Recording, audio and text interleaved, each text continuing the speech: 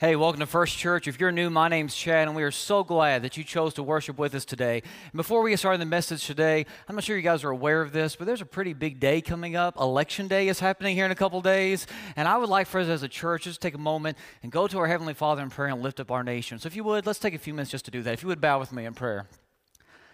Father, we just want to pause right now in this moment before we go any further in this message and just lift up our nation to you. Father, this Tuesday, we will come together and we will vote. I know many have already voted across our country. But Father, we just pray that we would vote in such a way that would please you. That Father, that we could express our Christian morals and principles through the way that we vote. And Father, we know that even on its worst day, America is still the greatest country in the world.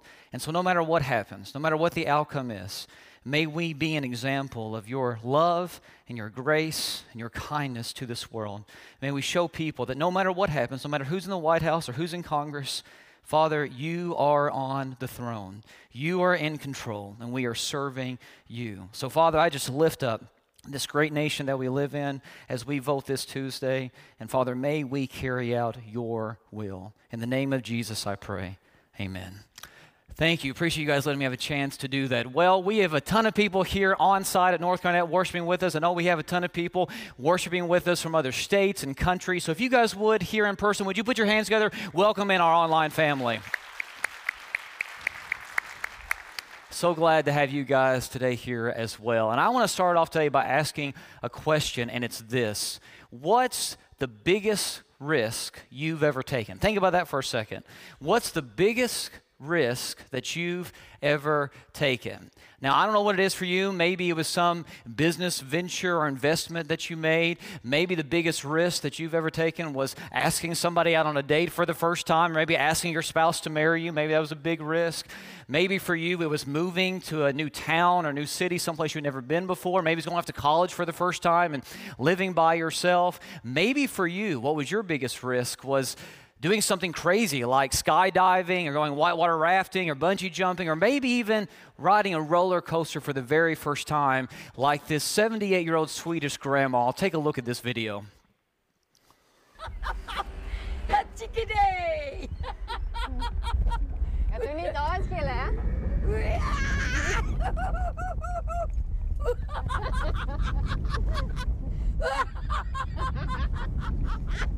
Oh,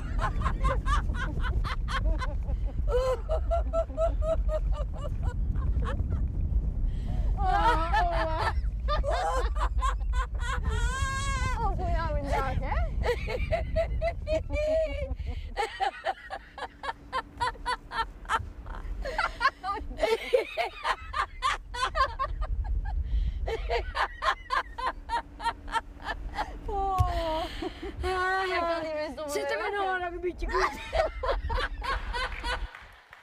I love that. I don't think her hair moved the entire time, did it? But she was worried about it. You know, a few weeks ago, my family had the chance to go to Silver Dollar City theme park in Branson, Missouri, and my son Alex is a risk taker. He rode with me every single roller coaster at Silver Dollar City, and we had an absolute blast. There were several of those rides that we rode multiple times. Here's a picture of Alex and me on one of those rides, and we had fun. We had to wear masks the entire time, but we still had fun. By the way, there's my first church mask, so I was still promoting you guys and our church family here, but we had so much fun. But there was one ride in particular that Alex was a little bit nervous about. I could tell. I never said anything because I didn't want to scare him even more, but he was nervous, a little anxious, and I could just tell as we were waiting in line for the ride, he was scared. So we finally got on the ride, it took off, and he had fun, he had a blast, and we got off of it, and he was just jumping up and down, you know, because he loved it.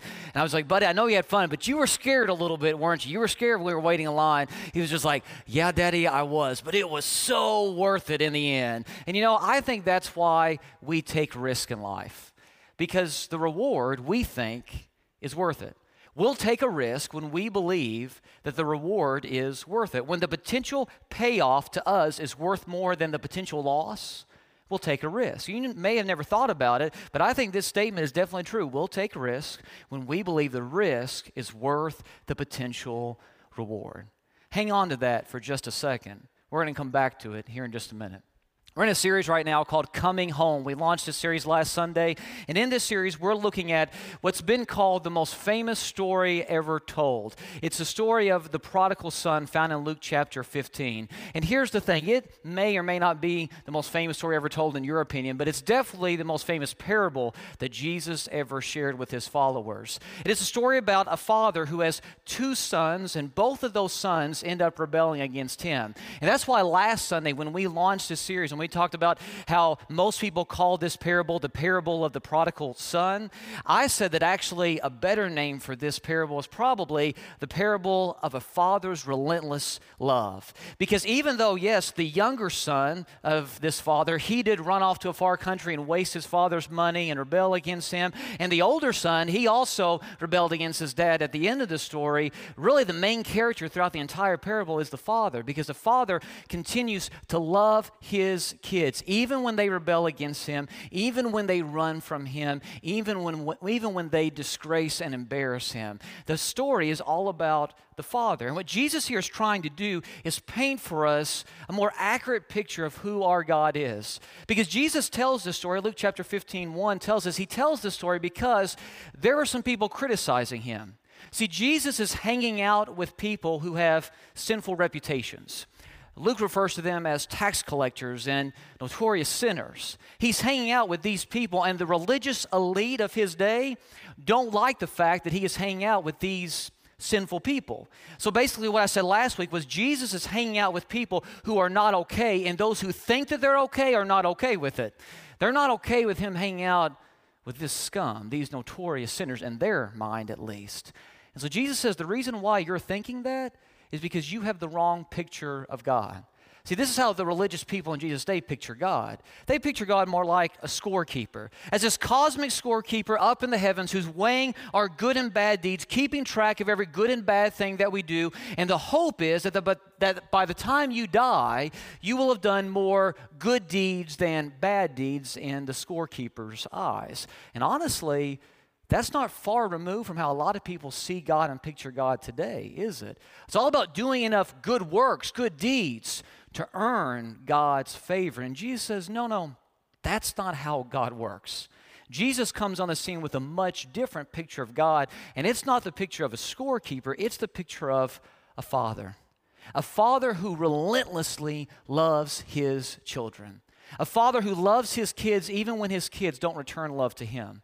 A father who never gives up on his kids even when his kids have given up on him. A father who has his children's best interest at heart. And here's the thing, Jesus wants to present this picture of God because he knows something. He knows a key truth. He knows this, that how we see God, that determines how we live life. Because if you see God every single day as this scorekeeper who's just keeping track of our rights and wrongs, of this referee in the sky who's ready to blow his whistle every time we mess up and strike us down, if that's your picture of God, then you're going to live in fear of him. But if you see God as a father who relentlessly loves you, a father who has your best interest at heart, a father who wants you to live your best life, you will live differently. You will respond differently to him. And so Jesus presents this new picture of God, God as Father. And that's why we're looking at the parable of the prodigal son, because Jesus tells three parables to actually redefine God. And the last parable he tells, the longest one of the three, is what we call the prodigal son, or what I'm calling a parable of a father's relentless love. And in this parable, Jesus goes through and explains how God responds to us. And I know what some people are thinking. The prodigal son, again, we're doing a whole series on the prodigal son. I've heard the prodigal son over and over again. I've grown up in church. I've heard it over and over again. We're going to look at the prodigal son again? Yeah, we are. You know why? Because I believe that one parable captures the entire story of God. I believe it captures the heart and the nature of God, the character of our God, better than probably any other story in Scripture. And here's the thing, I have studied the parable of the prodigal son numerous times throughout my life, both personally, professionally, academically, and every time that I come back to this parable, I learn something new about God, I learn something new about people, I learned something new about me. And so whether this is your maiden voyage through the prodigal son, or if this is your 50th stroll down memory lane, my prayer for you today is the same. I pray that you will come to know God's love in a very real and personal way as we study about him from this famous parable that Jesus told. So last week, Jesus starts off this parable in Luke chapter 15, and we looked at it. And Jesus says that there was this father, the main character of the parable, there's this father who had 2 sons. And so let's pick up where we left off last week, and let's see what this younger son does. Read with me, if you would, Luke 15, verse 12. The younger son said to his father, "Father, give me my share of the estate. Give me my inheritance," basically. So he divided his property, the father did, between them. Not long after that, the younger son got together all he had, set off for a distant country, and there squandered, wasted his wealth in wild living. After he had spent everything, there was a severe famine in that whole country, and he began to be in need. So he went and hired himself out to a citizen of that country who sent him to his fields to feed pigs. He longed to fill his stomach with the pods that the pigs were eating, but no one gave him anything. So we talked about this a little bit last week. You see, when this son comes to his dad and says, "Dad, I want you to give me my share of the inheritance. I want you to give me my part, even though you're not dead yet." This was this son basically saying, "Father, I wish you were dead. Dad, I wish you were already dead." In other words, he's saying, "Dad, I love your stuff more than I love you. Dad, I love what you can do for me more than I love you. I believe that you're in my way. I think there's more for me out there beyond what you can offer me, and you're just in my way, and I want to get you out of the way. I love what you can do for me, what you can give me, more than I actually love you." And can you imagine the pain that this dad would have experienced when he heard those words? It was not just embarrassing in that day and age, that's embarrassing in any culture. And I know right now in this room, or those of you who are worshiping at home, I know right now some of you guys, unfortunately from experience, know what it's like to love someone and have that love unreturned. Know what it's like to love someone and have that love unappreciated. In my opinion, there is no greater pain. There's no greater heartache than unreturned, unappreciated love. Especially you parents who've experienced that. As a guardian and a protector and provider of a child who has lavished love on that child and wanted the best for that child, and then to have that child not return love to you, there's nothing more crushing. There's nothing more disheartening. There's nothing more painful. I remember several years ago I had a meeting with some parents in my church, a couple in my church, whose daughter had gone off to college and just gone wild. She was a good kid, good student, made good grades, all that stuff. She was a good church girl, was in the church youth group and whatever else, but she went off to college and just went wild. She spent a bunch of her parents' money without them realizing it. She got into a group of friends that were doing drugs. She flunked out of school. And at that point, when I was meeting with these parents, they didn't know where their daughter was. They didn't know if she was in prison or not. They didn't know what state she was in. They didn't have a clue at that moment where she was. And I remember when they wanted to meet with me thinking, you know, they're going to be frustrated and mad and hurt. And when I sat down with them and looked at them in the eye, the only thing that I saw in that moment was pain. I could see the pain in their eyes. I could hear it in their voice. And I'll never forget what they said to me. Say, "Chad, we just want our girl to know that we love her and that she's always welcome back home." Can you imagine the pain that the father in the parable of the prodigal son felt when his son came to him and said, "Dad, I wish you were dead. I'd rather have your stuff than have you. I love what you can do for me more than I love you." And here's the thing, in this culture, in this day and age, this dad would have been expected in that very moment to disown his son.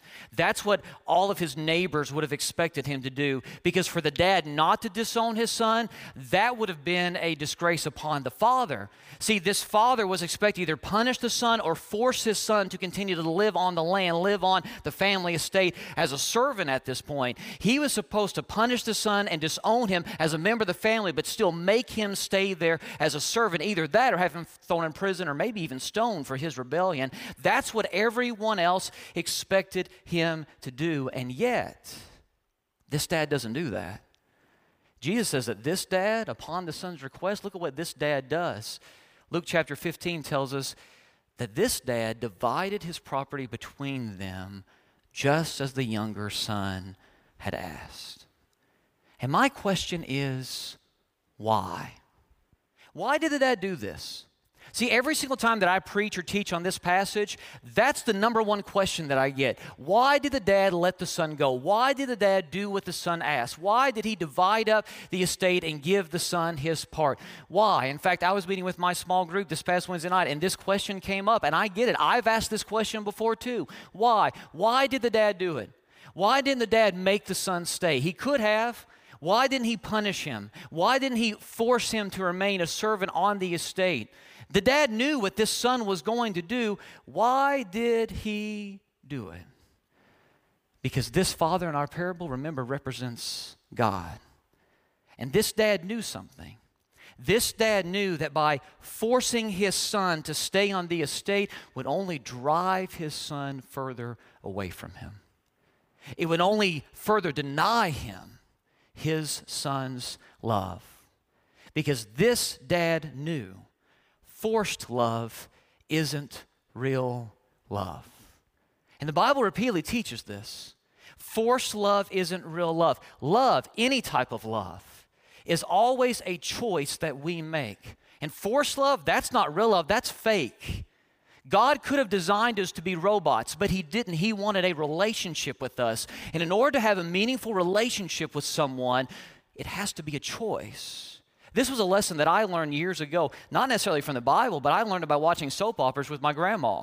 I remember during the summers, I would spend a week or two with my grandma, and we would always watch soap operas during lunch. And I have no idea why they call them soap operas, because they're kind of dirty, actually, but she refers to them as her stories, and I love my grandma to death. She's now in her upper 80s. She's not doing real well, but I remember watching her soaps, and every single summer when I would come back, I wouldn't watch a soap opera during the interim period, but every single summer when I come back for a week or two and stay with them, there was the same storyline going on over and over again. And you guys probably know this if you watch one of these shows.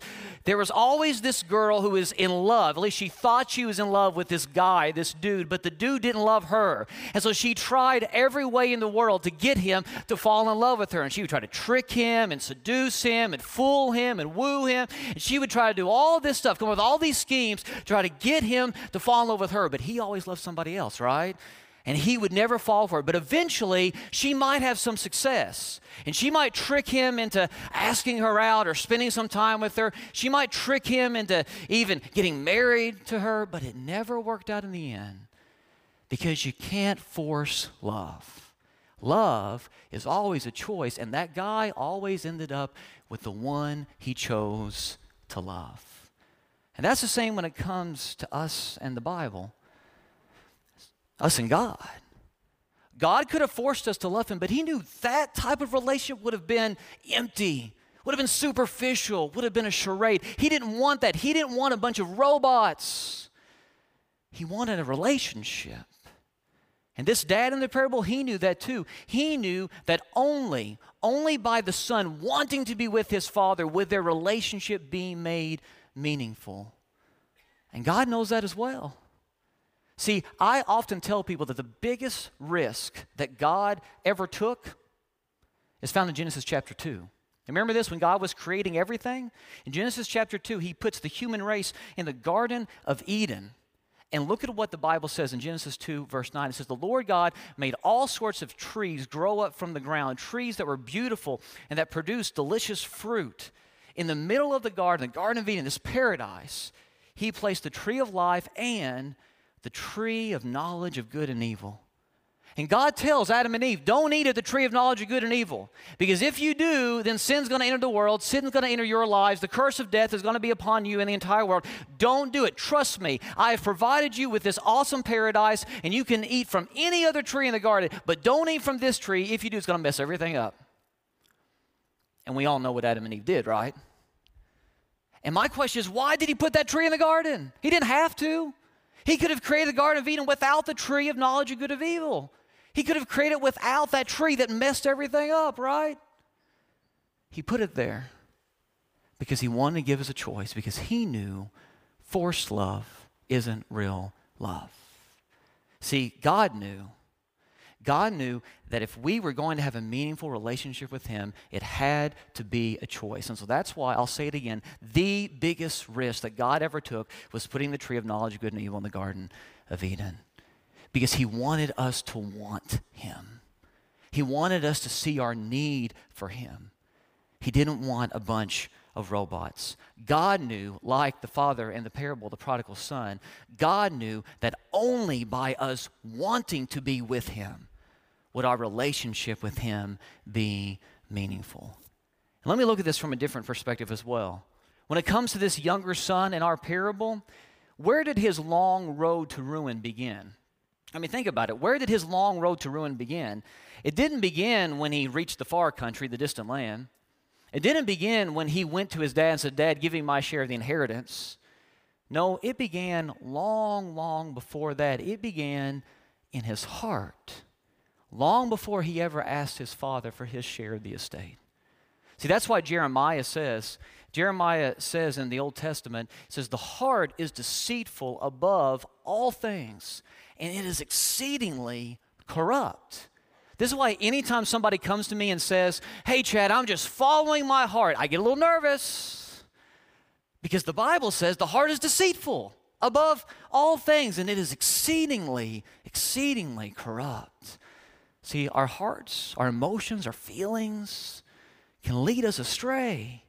And that's why we've got to let God direct our hearts.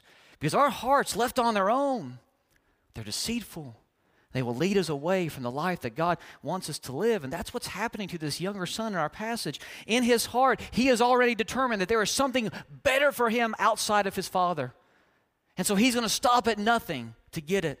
He's already determined that, and so he is ready to go. Now, physically, he may still be at home at one point, but his heart was already in the distant land. And that's why the moment he got the opportunity to run, he jumped at it. He took it. And let me hit pause here just for a second. Guys, for some of us, the only reason why we haven't wandered off to the distant land, the only reason why we haven't wandered off to a life of sin, is not because of our deep love for God, but it's because of a lack of opportunity. It's because we haven't had the chance yet to actually do it. Let me speak to some of you students that may be listening today. Some of you guys have grown up being the good student, the good kid, the good church-going kid. You've got a great reputation right now, and that's awesome.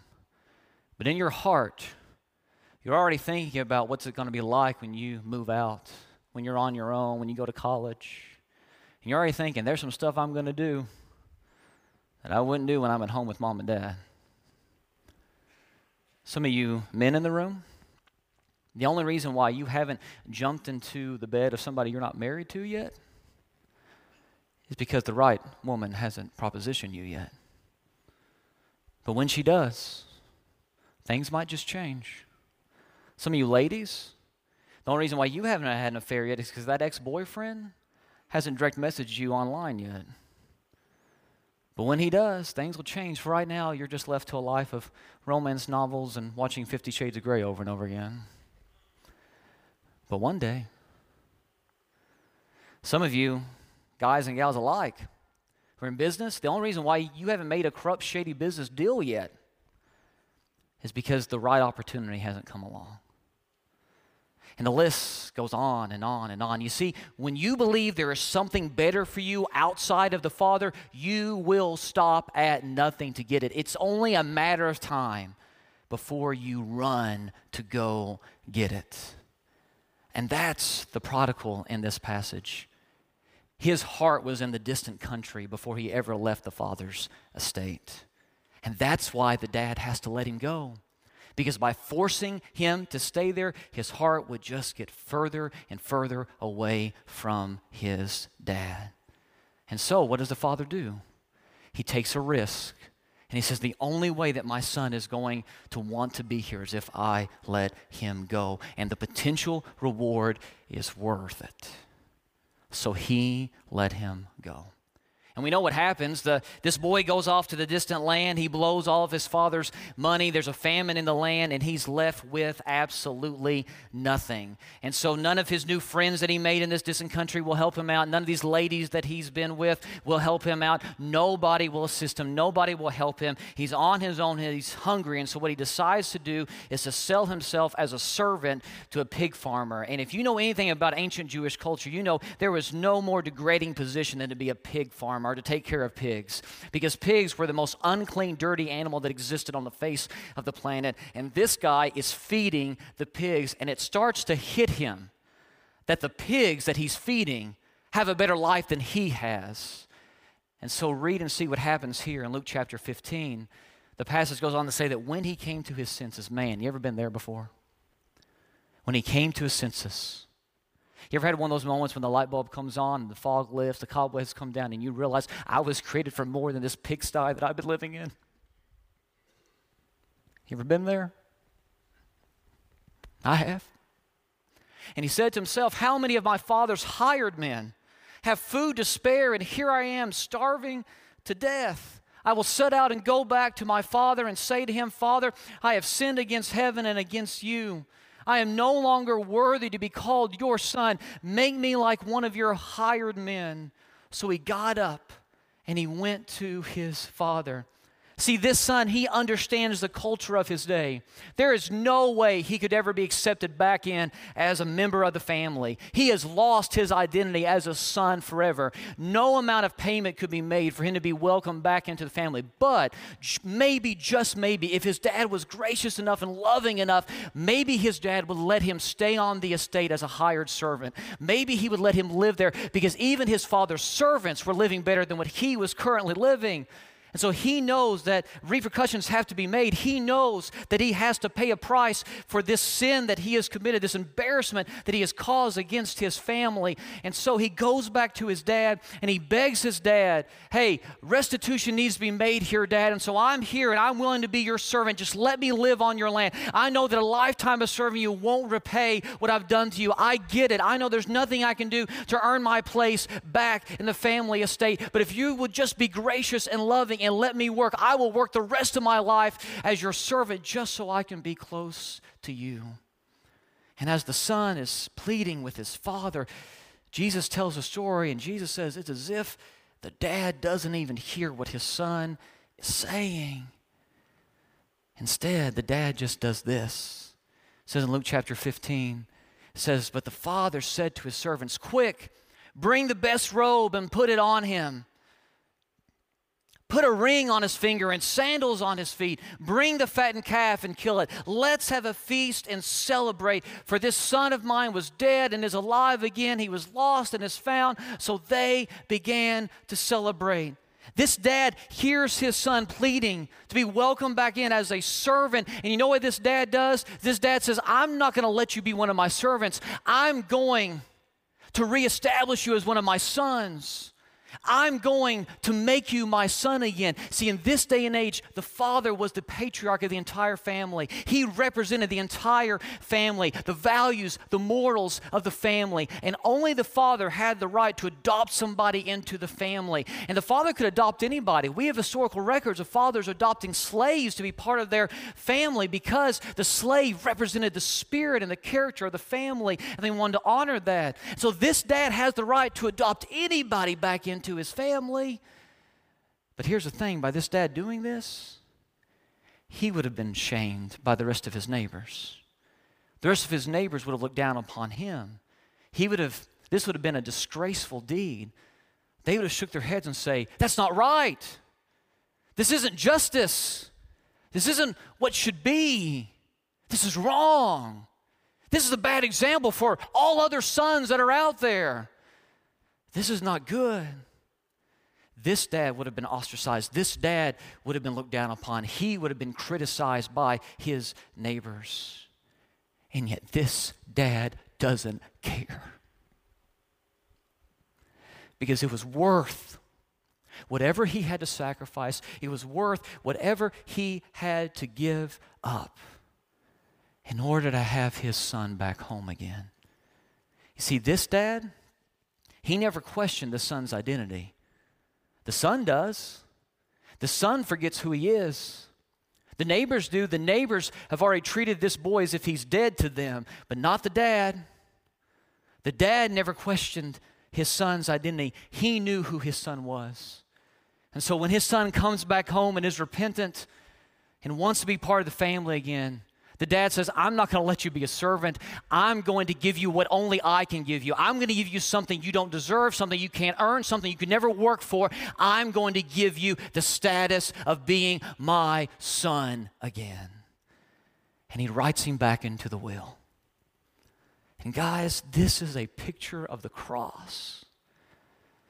Because on the cross, God sent His only Son to stand in our place, to pay a price that we couldn't pay, because no amount of good deeds, no amount of work could ever earn our place back into the family of God, because we had sinned, we had messed up, we had blown it, we had fallen short of God's glory, and nothing that we could do could get our way, could earn our way back to God. And yet God said, I can make a way. I'll provide a way. Because you're still my child, and I love you, and I'll make the sacrifice, I'll do whatever it takes to get you back home with me. I have a friend who preaches in the central Kentucky area, and I've heard him tell the story multiple times about one day he was driving home from the office, and his wife called him, and his wife said, you won't believe what your son did. And as a dad, anytime my wife, Allison, says that to me, I'm like, he's your son too, but she still says that anyway. And so this friend of mine's wife said, you won't believe what your son did. My friend's like, okay, what'd he do? And she said, you'll see when you get home. You'll see as soon as you pull into the driveway. And so my friend just waited. He eventually got home, and he saw what his boy had done about a block away from his house. He looked at his driveway, and there his son on their driveway had got a can of orange spray paint. And this son had spray painted a giant X all the way across their driveway. And my friend said, in my son's defense, we had been out playing with chalk a day or two before that, so maybe he thought it was just going to wash off like the chalk did. But as you guys know, spray paint doesn't wash off. And my buddy said this X was huge. I mean, it was the size, if you want to try to land the space shuttle, that's the size of X you would have painted. And that's what this boy did. So there, in their new home on the driveway, was this huge, giant, orange spray painted X. And so my friend pulled in, got out of the car. His wife and son are standing there, and his son's just crying because he knows he's messed up. I guess his mom had already let him have it. My friend walks up to his son, and his son is saying, Daddy, I'm sorry, I didn't know, I'm sorry. About that time, the boy ran back into the house, and my friend didn't know where he went. He just thought maybe he was embarrassed, but he came back out a few minutes later, and his son had in the palms of his hands, he had just some $1 bills and some change, his entire life savings. And he said, here, Daddy, will this pay to fix it? Will this pay to fix it? And my friend said there was probably like, $8 in there or something. There was nothing in his hand. He said, no, buddy, that's not enough to fix it. And his son just put his head down and just started to cry. And in that moment, my friend got down on his knees, put his arm around his boy, and he said, you don't have enough money to fix it, but your daddy does. I still love you. You messed up. Don't ever play with spray paint again. But I still love you. You're still my son. Your daddy will fix it. So my friend went to Lowe's and asked what he needed to do, and they gave him, like a wheelbarrow full of steel wool, to go out there and do some work. And he went out there for hours and worked on the driveway and eventually got the X up. And for weeks after that, my friend's son would go out to the driveway when friends or company would come over, and he would say, hey, look, that's where I painted that big X, but it's not there anymore. It's gone now. And anybody who would come over to the house would say, how'd you get it up? And my friend's son would say, I didn't do it. My daddy did it. He's the only one who could fix it. Guys, I don't know what your X is today. I don't know what the X is that you've painted on your life right now. I don't know what this X represents for you. I don't know what you've done in your past. I don't know where you are right now. I don't know what's going on in your heart right now. And maybe you haven't run from God yet, but you're tempted to in your heart. I don't know where you are right now or where you've been. I don't know what this X represents for you, but I know one thing. The X doesn't have to remain. It doesn't have to stay. You can't get rid of it on your own. You don't have enough good works, deeds, money, resources in the world to get rid of the X that's on your life right now. But we have a Father who does. And we have a Father who loves you, who relentlessly loves you as you are. And He wants to look at you right now and say, I can take care of this if you'll just come home to me. Guys, I don't know where you are right now, but I know one thing. You have a Father who loves you. Don't run from Him. Don't keep running from Him. Come home, and He will wash you clean today. If you need a fresh start, if you need a second chance, if you need to start over, that's why Jesus died. And you can have that today. Would you pray with me? Father, we love you so much, and we are undeserving of your love. And Father, I just want to speak for myself. I am not here today because I am afraid of you or because I'm obligated to be here or because I'm trying to earn my way to you.